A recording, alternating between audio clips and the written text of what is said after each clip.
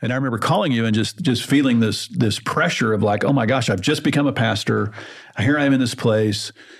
You know, my kids were just normal, natural teenagers, and I was just feeling overwhelmed with it. And I remember you just started laughing. I don't know if you remember this, but I called and you just started laughing. I can't remember it. And you started laughing and you were like, Jimmy, this is nothing. This is no issue. But something you said has changed the way that I parented. And you said this, your kids never have to qualify for your position. That's right. Wow. Let your kids that's so good. Be kids. Let your teenagers be teenagers.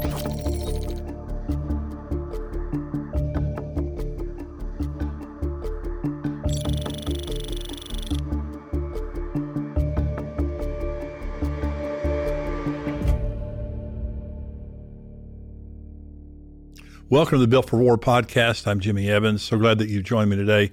I'm here with my friends, Pastor Jimmy Witcher from Trinity Fellowship Church in Amarillo, and also Pastor Lee Cummings, senior pastor of Radiant Church in Kalamazoo, Michigan. We're talking today about marriage and family issues. The purpose of Built for War is helping us to deal with the real issues of our lives so that we can have a ministry that succeeds, that is victorious. And that we realize we're in a war, that we're in a war with the enemy, we're in a war with an evil world around us, but we have a mission to accomplish as leaders in the church, whether you're a senior pastor, you're on a staff, you're an elder, whatever your role is, we have to win this war. The church is losing. When you look at the church in America, there are bright spots in the world, but certainly in America, the church is losing. We're on the decline. But Jesus built us for victory. He said, you're the church and the gates of hell cannot prevail against you when you're the church acting like the church. So we're talking about real issues that affect us and real issues that are causing many pastors to leave the ministry and many pastors to fall, many leaders to be, taken out and not fulfill the destiny that God has for them in ministry. Marriage and family issues, these are big issues. Mm-hmm. So Karen and I almost divorced after 3 years of marriage. I was in business with my family. And then when I was 28, I came on staff at Trinity in Amarillo as a marriage counselor, marriage and pre-marriage counselor, and didn't have any education, but a lot of people came to us for counseling. And the pastor came up to me and said, would you come on staff to be a marriage and pre-marriage counselor? And so I prayed about it, and I did. Now, the Lord had called me to preach when I was 19, so my desire was to preach. I didn't tell him that. But so after 10 months, he left to take a church in Florida. And the elders asked me to step in to see what they were going to do, and ultimately asked me to be the senior pastor. Well, that put a tremendous stress on our marriage because of my fear. We did an earlier podcast on fear. I was terrified. I wanted it. I felt like God had it for me. Well, it caused 2 years of conflict between Karen and me. I lost 2 years with my kids. I mean, I really did. I was the lights were on, nobody's home. I'd go home just brain dead every night. And the stresses of that, and I may tell that whole story here in just a little bit, but the stresses of that, it ended finally when I realized that my marriage had to come before the church. And see, a lot of times when you say who comes first in your life, you say God. Well, a lot of times we think that means the church. It doesn't mean the church. That's right.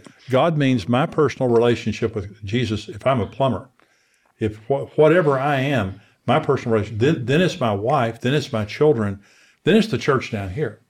And so a lot of times pastors and people in ministry get that confused. I said, I had one woman one time, this couple came into church, and he had been a pastor, but he was no longer a pastor. And he said, yeah, I pastored for like 25 years. And his wife said, that was his mistress. He said, that kept him from his family and from me for 25 years. Well, she was mad and she wanted to let everybody know about it. Well, that's the way a lot of people feel is that, and a lot of children feel like the church took my parents away from me, and they begin to resent the church. So you and Kim have dealt with stresses, and you and Jane have dealt with stresses that the church has put on your marriage. Talk about it. You know, a lot of people ask, because, I spent so many years in business before coming into ministry. I came into ministry much later. And they ask, what's the big difference between the two? And, even when I was in business, I traveled all the time, traveled internationally. I mean, I was gone over 30% of the time, working 60 hours a week like everybody, just a normal busy schedule. But the thing about working in the, kind of a classical world sense is you get to go home. at the end of the day, and it's done. I mean, you get to go on vacation, and you don't have to, think about it. Not that you don't have stresses and things to do, but generally speaking, there's a clear separation between your life and your work, and we all work on that. People talk about a work-life balance and all that. You can manage that. When you go into ministry, that's gone. There is no. Ministry is 24 hours a day, 7 days a week. It's all the time. It's everywhere you go. When you go to the grocery store, when you go to the restaurant, you're always on. It's always happening, and that affects the family. That affects the ministers, and it affects the family. And we've got to be aware of that dynamic and put some real clear boundaries so that we can have a healthy family. Otherwise, the ministry will overwhelm our life. Yeah, the thing that I realize is ministry is inexhaustible. You can't That's possibly, so true. You can't help all the people out there. And if you think you're called to be all things to all people, the people that are going to get the least of you is your family. That's right. But here's the other part of that. So your family fails, you disqualify yourself from ministry. Exactly. And so they push you. You don't have enough time for your marriage, for your children. Your marriage and family fails, and they say, he was not a good father. She was not, and they start criticizing. So we have to. No one's going to protect my marriage if I don't, and my children. And so there has to be some parameters. You're both very successful pastors, very in demand. How do you deal with that, Lee? Well, I think it's important to understand that from the enemy's perspective, if you're the pastor of the church, you're the head pin. You think about bowling. You're the head pin. If he can take you out, how many disasters have we seen? Even over the last couple of years, Bill Hybels, Ravi Zacharias, and even the Hillsong debacle that's come out of Carl Lentz and other names. And I'm saying these names openly because the mainstream media is celebrating these things. And these men did not lack anointing. They did not lack gifting, charisma, wisdom, or brilliance. They all had a fatal flaw, and the fatal flaw was they were blinded to the fact that the target of the enemy was their marriage and their family. That's exactly right. Because if you could take out your marriage and your family, it's hitting the head pin and knocking all of the rest of the ministry and ultimately impacting the name of Jesus. And so I think sometimes we think, I've got to get better at my preaching, or if my preaching was better, we'd be stronger, or if our guest central was stronger, or if our youth ministry. No, we don't give that amount of attention to building strong, fortified marriages and families, because if we did, all the other things are impacted by that one thing. Absolutely. And that's where the anointing flows from. The integrity that you have privately is the anointing you have publicly. And I tell people this, as the pastors, I say, there's too much water at church to leave home thirsty. And so when you're not getting your ego needs met at home, when you're not getting your sexual needs met at home, you're not getting, you're not fulfilled when you leave home. You're going to come up to the church and you're going to be sexually tempted. You're going to be, I had a guy that worked for me, and he was the most, his wife was very disrespectful of him, just openly disrespectful. And he came to church, and his whole job at church was to be liked by everybody at church. And I told him one day, I said, you're everybody's friend. I said, but you don't do the hard thing. As a staff member, you'll never do anything that you think is going to bother somebody else. And I said, and it makes you useless as an employee, because if there's anything hard to do, the rest of us have to do it. But he was so ego driven. Well, so the thing was, he needed to get his marriage fixed. Now, ultimately he did, but he was taking an unmet need from home and bringing it to church. That's what causes moral failure. That's what causes failure of ministry and things like that. So the vision, we teach people how to have a marriage, or have a vision retreat for your marriage. This is the Vision Retreat Guidebook we have here at XO Marriage. If you don't have a vision retreat for your marriage, you need to have a vision retreat for your marriage. Right. It's one of the most important things you do for your marriage. But here's what I say. The vision of your marriage is more important than the vision of the church. That's right. Yeah. That's so true. It has to cover. A lot of times the marriage gets drugged behind the truck, and the truck is the church. And we have a vision for the church, and we have all these programs at the church, and our families get drugged behind it. No.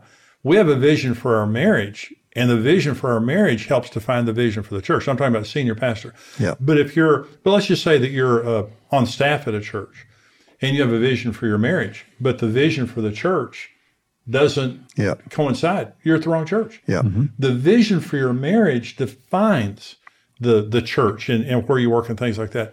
So rather than allowing the church, families just get, church families and senior pastor families just get chewed up because the church becomes their whole world. You know, I want to jump in here real quick because the reason why you and I know each other, I didn't have the benefit of, serving in Amarillo.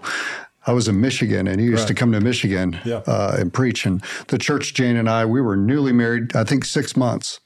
And you came for the first time to the church we were at, and you were teaching Marriage on the Rock.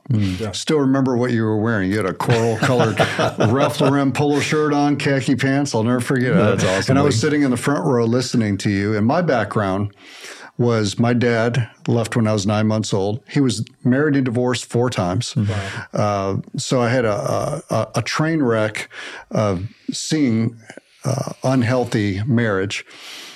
And I knew I had a call on my life. I knew I was about to plant a church. Jane and I had been married 6 months. She came from a great family. And when you began to teach on marriage and having a vision for your marriage and the five laws of marriage, to me, that was like, it was the first time in my life I'd ever heard that type of thing. And it was all brand new to me. And I took copious notes. And it was the first time that hope ever entered into my heart because I had a deep fear. And the fear was I was going to be just like my dad. Yeah.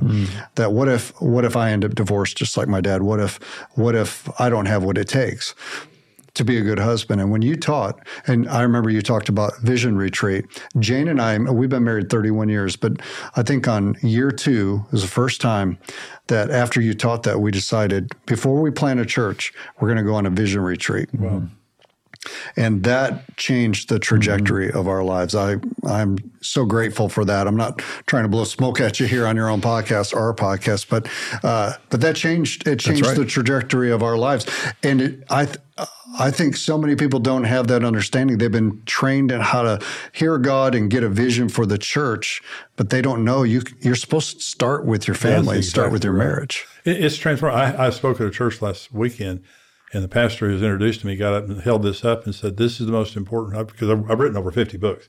He said, this is the most important book he's ever written, and talked about how much it's changed their life and everything. It will change your life. Absolutely. If you're a pastor, if you're anybody, and you start having a vision retreat, it's the most transforming thing that Karen and I did for our marriage. But it makes sure that your marriage is first. So we're talking about in real terms. Okay, because a lot of times people say, oh, my family's first, in real terms. Yeah. So one of the things, let's talk about kids for just a minute. Jealousy, one of God's names is jealous. God says, I'm a jealous God, capital J. Jealous means intolerant of rivalry. Well, our spouse, if I'm putting the church first, my spouse is going to get jealous. They're going to start complaining about the church. That's a warning sign. Well, children are the same way. That's right. So if our children, how do you build, and I'm talking about as a senior pastor, but also as a staff member, how do you build margin? How do you make sure your kids are first? How do you make sure your kids don't grow up resenting the church? Because, there are church kids that love the church. They grow up, they love it. They become a part of it. Many times they come on staff. But there are also kids that never want anything to do with church because church took my parents away from me. Yeah.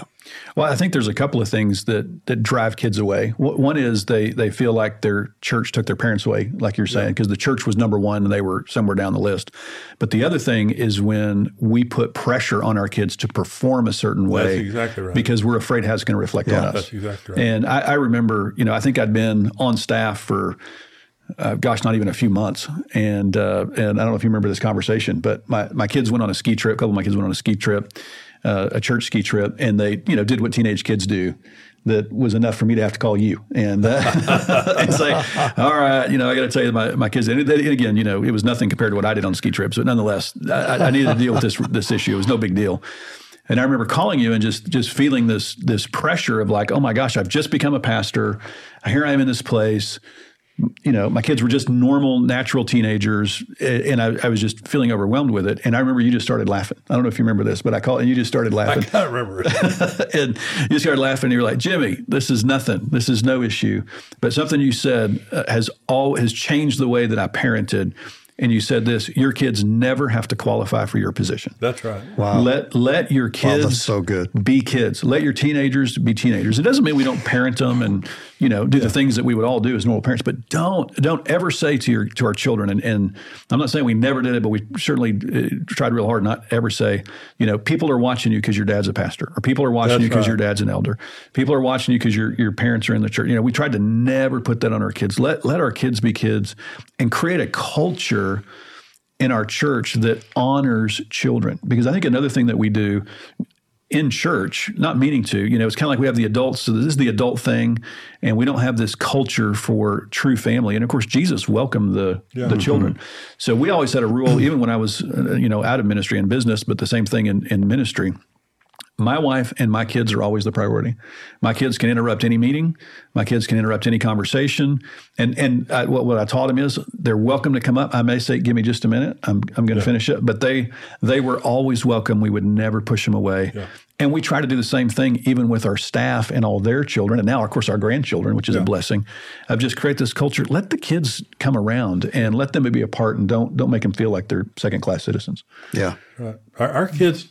I had a lot of conflict. We had a Christian school at the church for years till you shut it down. Yeah, thanks. I'm blaming you. But Julie and Brent, our kids, went to this Christian school, and the teachers were 10 times harder on Julie and Brent because they were my kids. That's right. And so there was one teacher in particular, and I let them have it. And I said, they're children. They act like children. They think like children. They're not elders. They're not pastors. They don't have to qualify for it, so stop trying to make it. That's right. And they said, well, they're your children. I said, they're children. You take them. I mean, I was so mad. And the problem was not the people in the church necessarily. The problem was some of the teachers and people around my kids. They're kids. And I protected their right to be kids. Mm-hmm. And Karen didn't have to qualify for my position. That's right. I mean, she was a godly woman, and but the pressure that people can put, and if you respond to that pressure, your kids are going to hate the church. Mm-hmm. Yeah. The other area that pressure is oftentimes applied in church is on a pastor's wife. Right. Oh, yeah. Because, I think the hardest position in the church is the senior pastor's wife. I agree with that. That's right. Because at least my job has a description to it. Yeah. And her job doesn't. And so especially, in our world, in charismatic type of churches, there can be a lot of pressure like, well, is she going to preach, or is she going to lead the women's ministry, or, she has to be a certain way. And, over 27 years, we've been in ministry 30 years, 27 as senior pastors. That's been the hardest thing for us to navigate. And I told Jane right from the beginning, it's Jane, you're my wife. You don't have to do anything that you do not want to do. You don't have to lead anything. You don't have to say anything. If you want to, then I'll champion you. Whatever it is that God leads you to, I don't want you to avoid it, but there's no pressure on you. I know that there are a lot of pastors' wives that feel that pressure as well. It's not just the kids. The people have expectations on the pastor's wife. Mm-hmm. Karen did not preach. I think we brought one message together in 40 years, but Karen didn't preach. Now, we did a TV show together for years, but it was like this. It was just talking. She did not do the women. She did the women's ministry a little bit. Karen loved working in the nursery. That was the thing she liked. She held all my kids, every one of them when they were infants. Yeah. She loved working in the nursery, but she felt guilty. And I didn't make her feel guilty, but she felt guilty. She felt like she was a disappointment. Debbie Titus, Larry Titus was the pastor before me, wonderful man. And Debbie, his wife, Debbie's just a ball of fire, and she's with the Lord now. But she was a women's pastor. She spoke. She was dynamic. Yeah. Mm-hmm. She mentored and everything. Well, Karen came in after her. Mm-hmm. And that's who Karen felt like she had to fill her shoes. Yes. And I had to tell her she didn't. The other thing is, a lot of churches feel like they get 2 for 1. Right. That's true. So wrong. And they'll hire this guy, and they expect the wife to do this, and this. And I still protect Karen against that today. And I just tell her, my job is to take pressure off Karen. Mm-hmm. I don't want her under pressure. I want her doing what she wants to do. And anyone who puts pressure on her, I get between her and them and just let them know, you're not doing it. Because we want Karen to come speak for us. She's your wife. We want her to speak. And I just say, she doesn't speak. First of all, when she speaks, it puts our family under stress for 3 weeks. Are you? Amen. Amen to that, brother. So let's talk about building a culture of honesty and getting help in our marriages when our staff, elders, or congregation needs it. Now, a lot of what happens when pastors, their marriages start hurting is they hide it. In fact, a lot of pastors won't talk about marriage because they don't have a good marriage. Right. They've got so many problems in their own marriage. And I tell pastors, just show my tapes. If you're not going to preach on it, at least show people someone preaching on marriage. But people need to hear about it. But we have a culture of honesty, all of us do. But at Trinity, Jimmy, if a staff member comes and says, I have marriage problems and we need help, there's no judgment, right? No. And in fact, this really goes back to you and Karen and the way you led. Part of what drew Kim and I to Trinity is we had just come, not unlike you guys. We'd been married 5 years. I left on a trip, knew she wouldn't be there when I got back. I knew it was over, and God miraculously healed our marriage. So we knew we needed to find a church that could help us grow in this area. And one of the things that shocked us was how honest you were with the fact that y'all had problems. And what that did, just as you being the senior leader expressing, hey, we had to work through things. Kim and I have to go on we don't have to. We go on a vision retreat every year because we know the benefit that comes in that, and we share that with our staff and congregation. And so in having that culture of honesty and openness, James 5 tells us confess our sins one to another and pray for one another that we might be healed. Yep. But in the church, sometimes we have this culture of you better not confess, because if you confess, the hammer is going to come down. Yep. And so we actually have an unbiblical view of people expressing their problems. And so it's important. We have a culture where we'll pay for counseling. We'll counsel you. We'll pay for professional counseling. We'll send them, you're probably going to say this, but we'll send them to EXO Mediation here down in Southlake, Texas, which is amazing. Kim and I have gone to counseling. I mean, all of those things are so important that we help people get the help that they need, and we prioritize their marriage. Because here's the deal. If a marriage is struggling, you're not getting the best out of whoever you have. That's exactly right. And so we need to help them and make sure we're there to help them get that marriage where it needs to be. And a lot of people would say, well, I don't want everybody knowing my problems. Well, like I said, XO Marriage, we do, and we have on our xomarriage.com website, we have our mediation there. But if you're a pastor, by the way, we do on phone, we do Zoom, we do in person, but you can get help right there where you are without the people in your church knowing your specific details of your issues. But we, in Trinity, we corrected people for not being honest. That's exactly right. Not for being honest. Because we wanted a culture of honesty. And if you were saying, hey, I'm struggling with porn and we're having a problem in our marriage, whatever, we'll get you help. Right. Okay. Now, if you've been committing adultery for 6 months, that's you let the problem go on too long. Yeah. So now there are consequences that will be dealt with. Now there's going to be some But there is no judgment on having problems. There's no judgment on struggling because people struggle. What the world hates is this cheesy plastic church that pretends it doesn't have problems. That's right. We have the same problems everybody else has. We just have a different solution. Yeah. And we have a culture, when you build a culture of honesty, beginning with the pastor, you have a culture of honesty. It allows people to get help when they need it. That's right. Yeah. One of the qualifications to be a leader in the church is that your household's in order. That's right. And so it's not a question of if you're going to have seasons of conflict or differences of opinion. It's when's it going to happen? And if you don't deal with it and you're not honest with it, you're just pushing it down the road and it's going to get bigger. It's like a snowball. It's just going to grow. Several years ago, like 2006, I experienced depression for the first time. I'd kind of gone through a season of burnout, experienced a little. I didn't know what was going on. I was depressed. I was sad. I wanted to quit ministry, and Jane didn't know how to respond to that.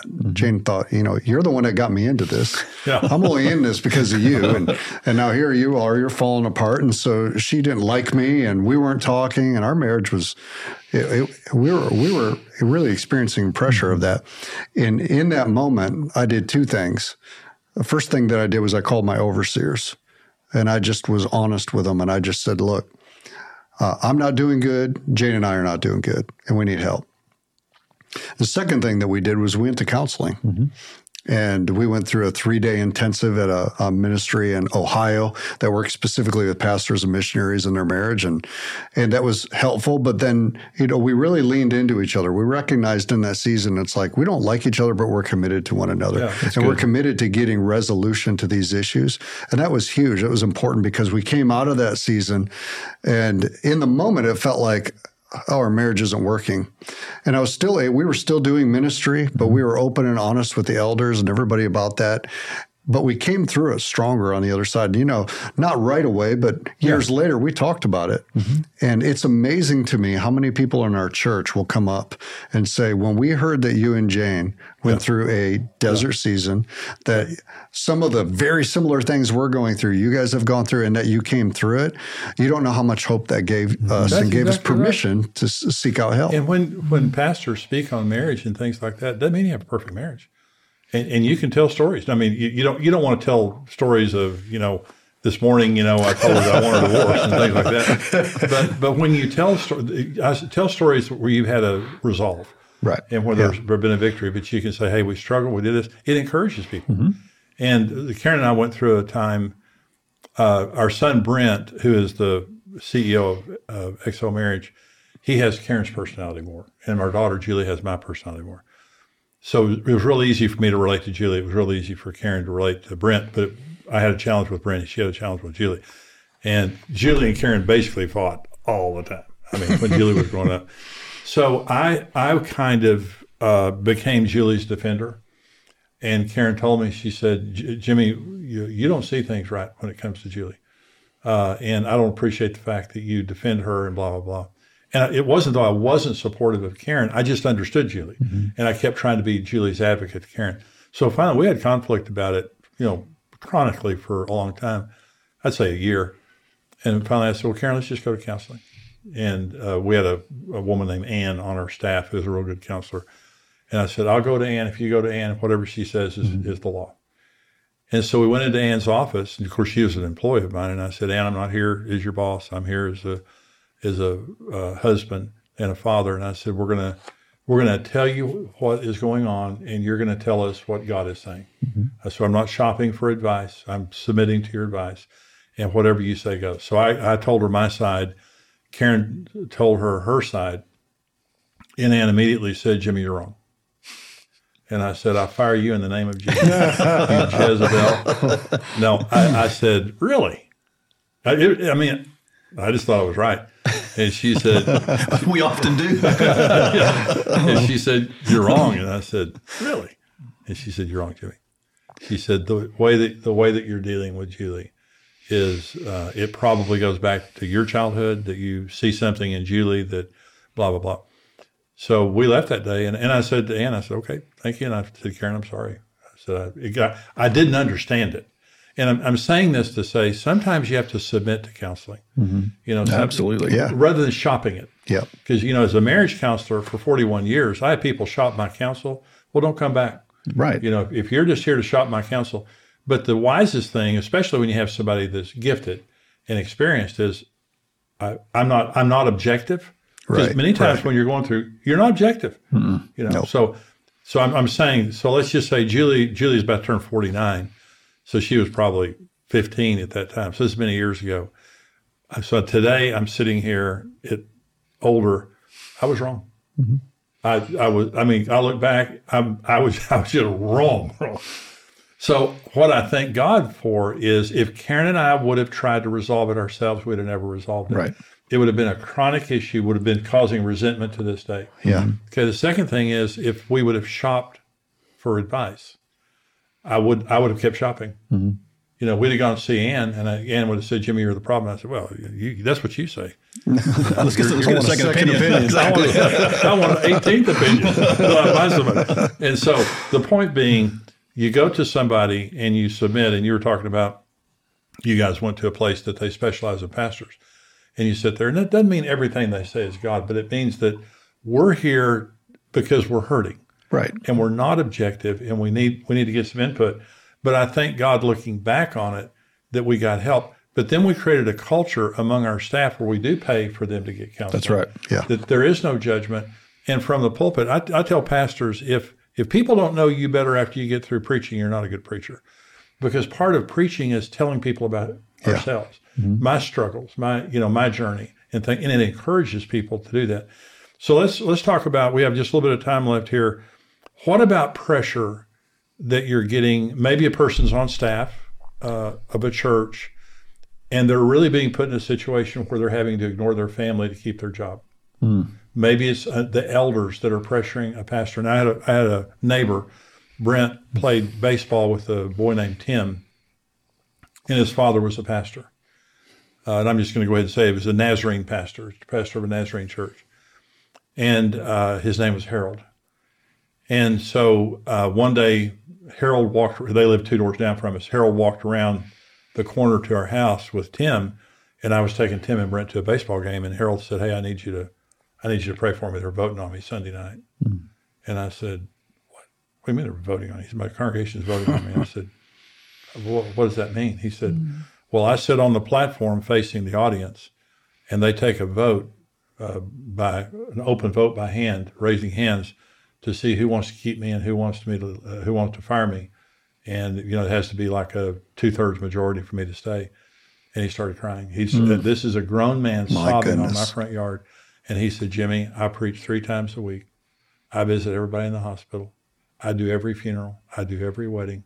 He said, "I counsel everyone here." He said, "They won't hire me an assistant. I'm the only pastor on staff." He's sobbing as he's telling me this. He said, "I hope they vote me out." Wow. And I'm saying, so this guy and he's a wonderful guy. Think of the pressure that was on him. Unbelievable. It's unbelievable. So how do you deal with, well, for example, is it worth losing your job over?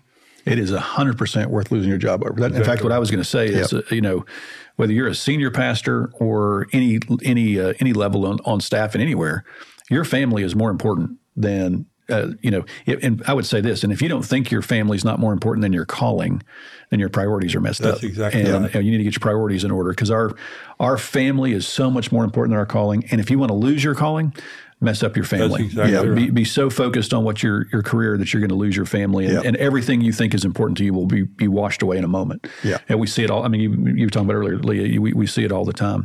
But I think one of the things as leaders, I would say 2 things that I think are really important. Number one, we've got to bake in enough rest. That's right. And that means a Sabbath. Sabbath is one of the 10 commandments. If you're not taking a day off, probably with your spouse, it doesn't mean you don't have a hobby or do something, but have time together. I mean, if Kim and I didn't have Sabbaths, we would not be able to survive. And Sabbath for pastors is not Sunday. No. Nope. Sunday's a work day. Sunday's a work day. Absolutely. So for us, Sabbath is Friday. Friday is our Sabbath. So we start usually on Thursday night. Phones are off, no meetings, no ministry. I mean, every now and again there's something, of course, but most of the time our Sabbath are very sacred to us. So have that rest that you can have for, and then also have a healthy structure of accountability. And we at Trinity we have oversight elders, meaning out of our elder group, there are non-staff elders that are my direct oversight. And of course, you and I had that relationship for many years. And at any given time, Kim can call those guys and say, "Hey, we need help." And they're asking Kim, how's y'all's marriage? How's your relationship? How are things going? And then we do the same thing for our staff. It's a normal question for me to be asking my senior leaders, "Hey, how are you guys doing?" And if you can't be in relationship enough, quite frankly, to know how people are doing, then you might need to look for another situation. But leaning into that accountability and making sure we get enough rest are just really key to helping us have healthy relationships. It's just as Hill's saying, if the devil can't get in front of you and stop you, he'll get behind you and push you too fast. That's right. And if you don't have enough time, now I say this, and I think this was before the show.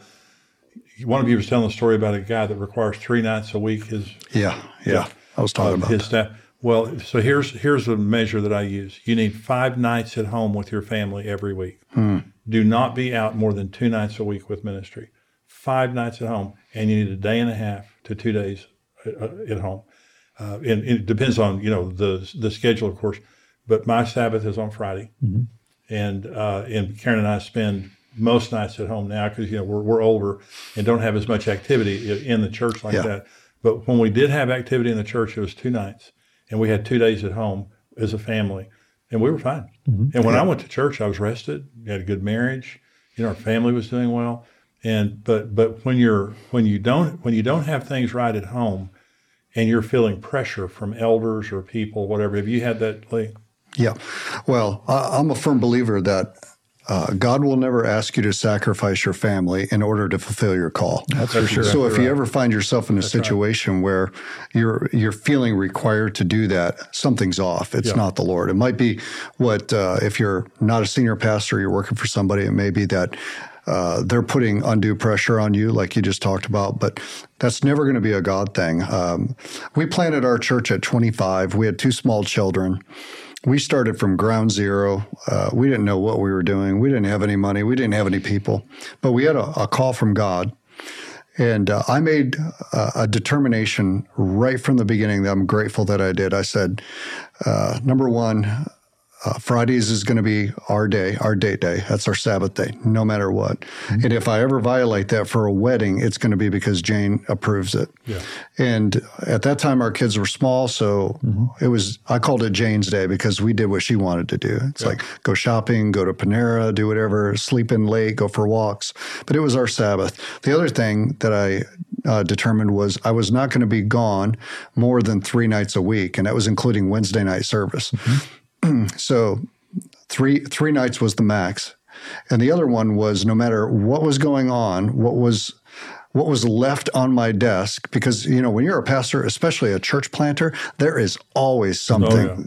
So I said at 5:30 every day, no matter what, I go home and I'm going to have dinner with the kids. I'm going to put them to bed. I'm going to pray over them. We're going to read. We're going to do whatever, watch TV, play with the kids, whatever. And so we set those parameters early on in ministry and we held to those. And I believe that it actually paid off and gave stability to our family. It gave relief to Jane. It gave stability to our kids. And it made sure that I didn't kill myself trying to build the church. Well, during the busiest years of the church, Karen and I, we had the same, we woke up every morning and walked together for an hour and a half, and we talked for 45 minutes. We prayed for 45 minutes. We did that every morning. We had date night every week. We had times set apart. One of the things that we did that we look back on that was so wise, now we didn't have any money. We were broke. But we would have every 5 to 6 weeks, we would have a couple of days that we would go to a motel, not a hotel. Not a hotel. A motel. Let's be clear. Motel. We literally, we would like put together our food and everything, and we would literally walk into a motel room. Crock pot. We were like the Krampus. And we would literally close the door, and we would walk back out a day or two later and just be in heaven. Yeah, that's good. Just talk and be together and have sex and but we always had that on our calendar. And we didn't have any money, so we would just say, it's going to cost us $100. We'd put the kids with my parents or something like that, and we would save $100 so we could go stay in this $30 a night motel and have enough money. So, but having it on the calendar was something that we knew we had this coming up, and we're going to have undivided attention for each other's undivided attention, work on our marriage like this. But it's disciplines and traditions. Exactly what you said. I'm going to go home at 5:30. Friday's going to be our date day. It's disciplines and traditions. It's not good intentions. That's right. And it's not words. You can say, oh, well, my marriage is first. So this is another thing I say. Ask your spouse and your children, are you okay? And is there anything that needs to be changed? And if you're afraid to ask that question, you have something wrong. That's right. Okay. Because with Karen, I'll say to Karen, are you okay? And that code language for anything need to change. If anything needed to change in my life, I'll change it in a heartbeat for her. She comes first. If I'm not happy at home with her, we got problems. That's right. In a lot of different areas. And you said, I can't remember which one you said, that the devil celebrates the failure of pastors. And when we make mistakes, and it begins at home, when you make mistakes, and I was telling you guys on another podcast, I had this human trafficking guy on the show, and he said, if you fix your marriage, you'll fix everything else in society. He said, if you have a Christ-centered life and a strong marriage, you fix everything else in society. But everything that's broken in society is because of Jesus and marriage, broken marriages. So it's the same way in the church. You fix marriage, you fix your marriage and your family, then you have the authority to do that for other people. And Trinity, of course, in Amarillo, And your church we're marriage building churches. That's right. We're about to come to your church for an XO conference. Yep. And so it's very intentional. And when you have a marriage building church and a church that honors marriage, the senior pastor, the staff, the leadership, the congregation, you're building it for war. This is called Built for War podcast. What are your final thoughts, Jimmy, on this? Well, it's so important, obviously, that we prioritize our family and our spouses. The one thing that I would add, Kim and I very much work together. She's a senior executive pastor, so she's literally on our team. So the one thing I would add that we maybe didn't cover so far is just the importance of, she and I had to work out some boundaries. Just so that we could make sure that work stopped, because we would be at work and so meetings could last till 10 o'clock at night, and so we recognized, okay, we're gonna meet and then we're just gonna stop, because we could talk about ministry forever. I mean, it could go on forever, and so doing that. But also, one of the things we ended up doing was trying to set our time to where we didn't go into the office till 10. And because and we just told the staff, and it's a little bit different right now because we got some staff out, but when they get back, I'll go back to that 10. That way we have time in the morning. So we're starting together and we're ending together every day. That's good. Especially working together. Because really Kim is very much involved. Very deeply involved. In the church. Does a great job. But that is something, because you can blur the lines of your marriage, where it's all business. Right. Yep. And you end up not having a marriage. Well, we hope that this has been helpful to you. And every month when we come back to you on these Built for War podcasts, these are very honest conversations about real issues. And we'll be back again next month talking about some more very, very important issues. And we hope this is helpful to you. Now, builtforwar.com is a subscription website. It's $15 a month. You get weekly articles from me, as well as the full podcast here. This only comes to our paid subscribers. The full podcast only comes to our paid subscribers. So $15 a month. I hope that you'll become a subscriber. We also have our XL Leadership Forum. This is Lee, Jimmy, John Chastain, myself, teaching you about leadership. This is a 3-day event, about 90 people. We limit it to about 90 people so it can be more intimate. It's very interactive. It's not just teaching. It's a lot of sharing, a lot of Q&A. And so these are regularly, we have these here at our XL Marriage Building in Southlake, Texas. Regularly go to xlleadershipforum.com and you can get more information about that. But I hope that you'll come to one. It's a very, very relational experience, but some veteran leaders teaching you about leadership. Whatever position you're in, we'll teach you how to be better and how to have a church that's built for war. God bless you. We'll see you next time.